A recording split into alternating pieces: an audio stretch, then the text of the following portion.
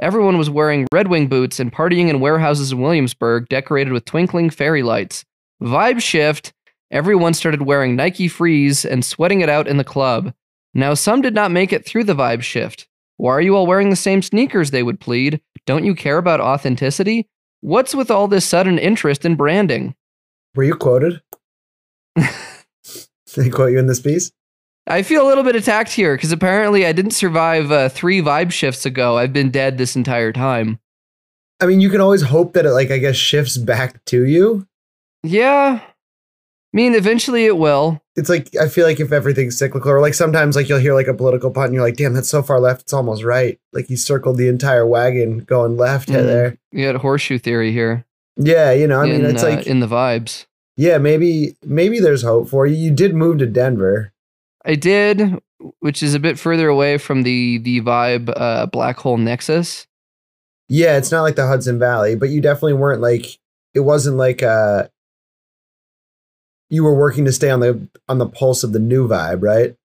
No, I mean, that's never been all that important to me. I feel like you're much more in tune with the vibes, at least in the way that it's defined here.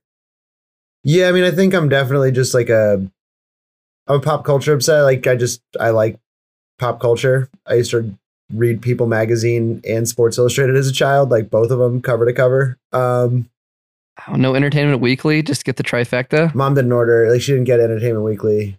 But I think there was a period of Us magazine, like Us Weekly. Definitely subscribe to their newsletter, Sun. No, but yeah, I think like maybe I'm definitely like probably a little bit more, at least intentionally cognizant of those things, we'll say, right? Like, what do we think about this breakdown of eras? Because, like, I would say it's not nearly this well defined, as everything has sort of been balkanized into tiny subcultures, rather than this predominant vibe that is just basically like what he's describing is what people are doing in Brooklyn in a very, very small subsection of weirdos in Brooklyn, of which I used to be sort of one of them. But I suppose it's like more looking at what is developing there rather than and like what's going to make it from this like little insular pocket of people in Brooklyn and like warehouse raves that's eventually going to like make its way to the discount rack at Target in 5 to 10 years. Yeah, I mean, I think it's like the New York exceptionalism, which we love to sort of fall back into. Like, but like, you know, I guess like the diffusion outwards, right? Like Arcade Fire is an interesting one. I think it was like intentionally picked, not the Strokes, to make it less New York centric. Is my guess, to try to spread the love out.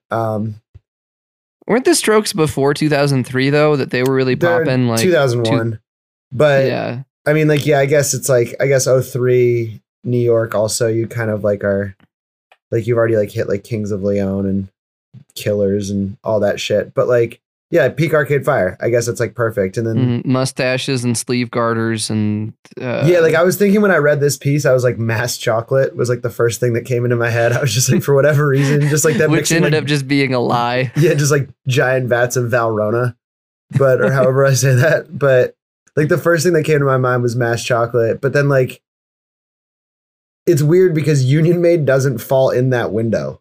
Like it literally falls outside of that window. So like my entry sort of into it, just because I was younger, like that whole thing was more in that regard. And it was like, it literally started after this like supposed wave. But I guess like in the terms of trend forecasting, like once something identified as a trend, it's probably on its way down. Right. So it's yeah. So it's like once 09 you can name it, it's already dead. Like, yeah, like 09 is actually like 14. Like skinny jeans haven't like completely left anything yet. Like you still see entirely too many skinny pants just in general. Like people look so uncomfortable. I guess there's a lot of stretch. Yeah, I think of it sort of like, you know, when people singing a song in a round of like row, row, row your boat, and then like you still have someone like finishing an entire verse like alone. Like that's how trends develop. And yeah, you still see a lot of the stuff from what he describes as 2003 to 2009, like alive and well in pretty much every major city.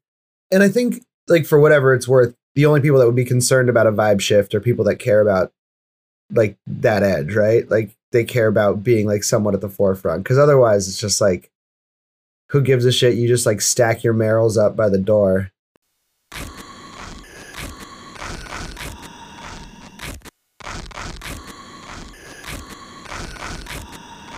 Blowout. We live in a fast-paced world. Sometimes you just need to slow down and stop.